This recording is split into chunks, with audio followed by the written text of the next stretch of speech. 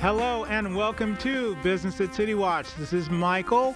I'm going to be talking with Kenny Dettman, and one of the things we're going to talk about, which I think might be of importance to you, is the employee retention credit. I remind those of you who are listening to us to please like and or give an opinion with regard to this wherever you happen to receive your podcast. We'd be very appreciative of that. I should say that Kenny is a CPA and does handle employee retention credit cases exclusively. And I'm going to talk a little bit about that, but first tell me about yourself. You're a CPA. How long have you been in this profession, and how did you wind up handling this sort of thing? I've been a CPA, a tax advisor, for close to 15 years. I really cut my teeth working with businesses and individual and income tax advisory. I work with a large firm based out of New York. My office was in Miami, Florida, and I was with them for just under 15 years. I made partner there, but got heavily involved with the employee retention credit, basically because most of my clients were private equity portfolio companies not eligible for the PPP. And when the ERC originally came out, you had to choose one or the other. So businesses that weren't eligible for the PPP were the real early candidates for the ERC. And I saw an opportunity to break off from my much larger firm to start Easy ERC, sort of the middle to the late of 2021. And today we are close to 50 professionals. We're based out of Fort Lauderdale, Florida. And as you mentioned, we are exclusively working on the employee retention credit. I haven't really looked at an income tax matter in the last year, and I'm not missing it. And I think there'll be work up until the very end of the expiration of the program. Sounds terrific. Now that we've laid the groundwork a little bit, I think we'll take a quick break. When we come back, we will talk about the employee retention credit and a few other things, and we'll do that right after this. Citywatch on the Air, heard locally and worldwide on iHeartRadio.com, takes you through the ins and outs of business, exactly what your business needs to showcase your product or service. And we can do it for as little as $10 a week. If you don't believe me, text PROVE IT to 310-291-2790. That's PROVE IT to 310-291-2790. Okay, we are back with Kenny Dettman, and we're talking about the employee retention credit, which is on everybody's minds right now. Before we talk about the credit itself, let's talk about employers and how they qualify and how they don't qualify. One of the few things we mentioned is that there's no limit, if I understand you correctly, with regard to how long the employer has to be in business, and there's no limit as regard to their PPP money that they might have received. And basically the number of employees doesn't matter that much either. Have I covered all that right? Somewhat. So the employee retention credit has different rules depending on which year you're looking at. There's a credit available in 2020. It's up to $5,000 per employee. And really, in order to qualify for that credit in full, you're going to have under 100 full-time employees, and you're always using 2019 as your testing period. So much like the PPP, you sort of looked at 2019 as your pre-COVID control period. So the 2020 credit is best suited for smaller employers, sub 100 full-time employers. But the credit got dramatically expanded in December of 2020 with the Consolidated Appropriations Act. That moved the $5,000 credit that applied in 2020 to a $21,000 credit in 2021. So you'll often see advertisers saying, "Oh, we'll get you up to $26,000." That $26,000 is allocated $5,000 in 2020 and $21,000 in 2021. The other nice thing about the 2021 credit, they moved that 100 full-time employee test up to 500 employees. So much larger employers can qualify in full for the 2021 credit. And obviously, the credit is much larger in 2021. There is a credit available to employers over 500 employees, but it's limited to wages paid to employees while they weren't working. But there is a credit available. It's much, much smaller. Okay, now you hear about the horror stories from employers who say things like, well, I applied for this and I couldn't get it and they refused to let me have it and things like that. Is that because of the year that they're qualifying from or trying to qualify from, or how do they get denied, I guess is what I'm asking? It's usually their CPA that's telling not eligible. Most CPAs are comfortable with tests that are grounded in accounting. So there are two ways to be eligible. So, back to your first question, you have to have W-2 wages. They have to be paid somewhere between March 12th of 2020 through September 30th of 2021, and those wages couldn't have been paid for with the PPP fund. So you can take a PPP loan and qualify for the employee retention credit, but you can't take a credit that was paid for with PPP funds. So first prerequisite, you have to have wages across that period, but those wages have to land in a period of time where you were either suffering a financial statement impact, had to have a decline in gross receipts. That was a 50% quarter-over-quarter decline for the purpose of the 2020 test. That softened a bit. It moved to a 20% quarter-over-quarter decline using quarters in 2021 against 2019. So it was a less significant financial statement impact test or a gross receipts test. But there is a second test, and that is a purely facts and circumstances-based test. It looks for a business interruption as a result of a COVID-19 executive order. That's where most CPAs that are focusing on income tax or pure accounting find themselves uncomfortable. So a lot of what you're hearing out there of, we don't qualify, is based on a business owner going to their CPA and their CPA saying, well, you didn't have the financial impact, you don't qualify for the credit.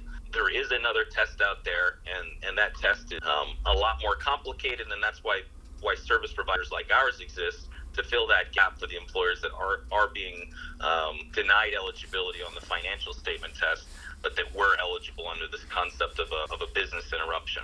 Okay, now I have a couple of questions in regard to business interruption and employees, amount of employees, but let me break and come back, and I'll ask that after that. So we'll be right back after this. Citywatch on the Air, heard locally and worldwide on iHeartRadio.com, takes you through the ins and outs of business, exactly what your business needs to showcase your product or service. And we can do it for as little as $10 a week. If you don't believe me, text PROVE IT to 310-291-2790. That's PROVE IT to 310-291-2790. Okay, we're back with Kenny Dettman, and we've been talking about the employee retention credit for those of you who haven't been with us from the beginning, although I know that there are a few of you that are or haven't been. Before we went to break, I was talking about the amount of employees that were actually retained during that. Does this pertain to specific employees, or is this employee count? In other words, if you started with 100 and you still have 100, do you qualify, or do they have to be the same people that you might have let go during, or might have quit during that? You know what I mean?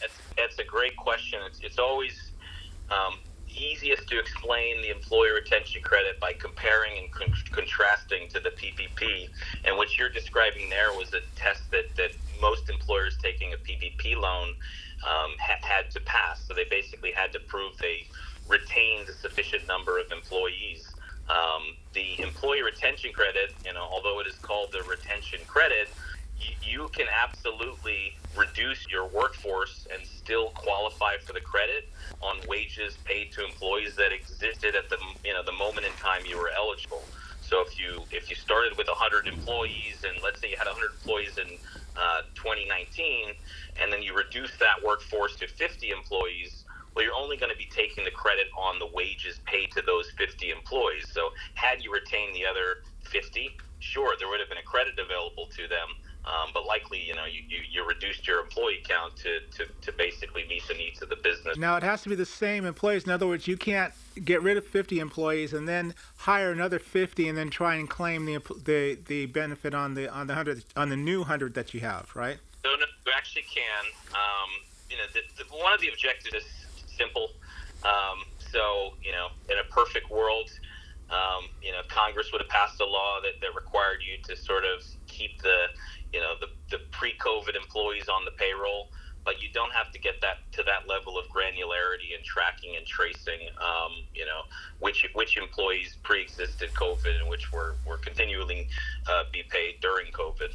Okay, now for those who didn't catch the first part of this, what is the actual amount per employee that you can claim? The amount is up to $26,000 per employee. However, to get to $26,000, you kind of have to hit what we call the holy grail of eligibility. You have to have had either of those financial statement tests met, so a gross receipts decline test met, or you'd have to meet this concept of a business interruption for the entirety of the period from March 13th through March 13th, 2020 through September 30th of 2021, and you have to have pretty well-paid employees to get to that $26,000 cap. The way the credit functions is in 2020, a 50 cents on the dollar credit on wages paid to employees in 2020, and to get to $5,000, you have to pay obviously $10,000 of wages to that employee during the 2020 period. When you move to 2021, it's a quarterly test, and it's a 70 cents on the dollar credit. So in order to get to $21,000 of the maximum credit that exists in 2021, you'd have to pay an employee $30,000 across the first 3 quarters of 2021. So in order to get to the cap, you'd have to have eligibility across that entire period. And considering that, your PPP loans were going to fund some of the employees' wages across that period, you're usually looking at $50,000-$60,000 of annual W-2 comp to get to that cap. In most cases, we're seeing employers claim somewhere between $10,000 and $12,500 in terms of the total credit, which, looking at an employer with 10 employees, that's $100,000 to $125,000 of credit. So, maybe it's not the $26,000 that somebody was advertising in your inbox that you were going to get to claim, but it's not a bad price to get, this range of $10,000 to $12,500. Certainly something is better than nothing. I get what you're saying. Let me do this. Let me break one last time. Citywatch on the Air, heard locally and worldwide on iHeartRadio.com, takes you through the ins and outs of business. Exactly what your business needs to showcase your product or service. And we can do it for as little as $10 a week. If you don't believe me, text PROVE IT to 310-291-2790. That's PROVE IT to 310-291-2790.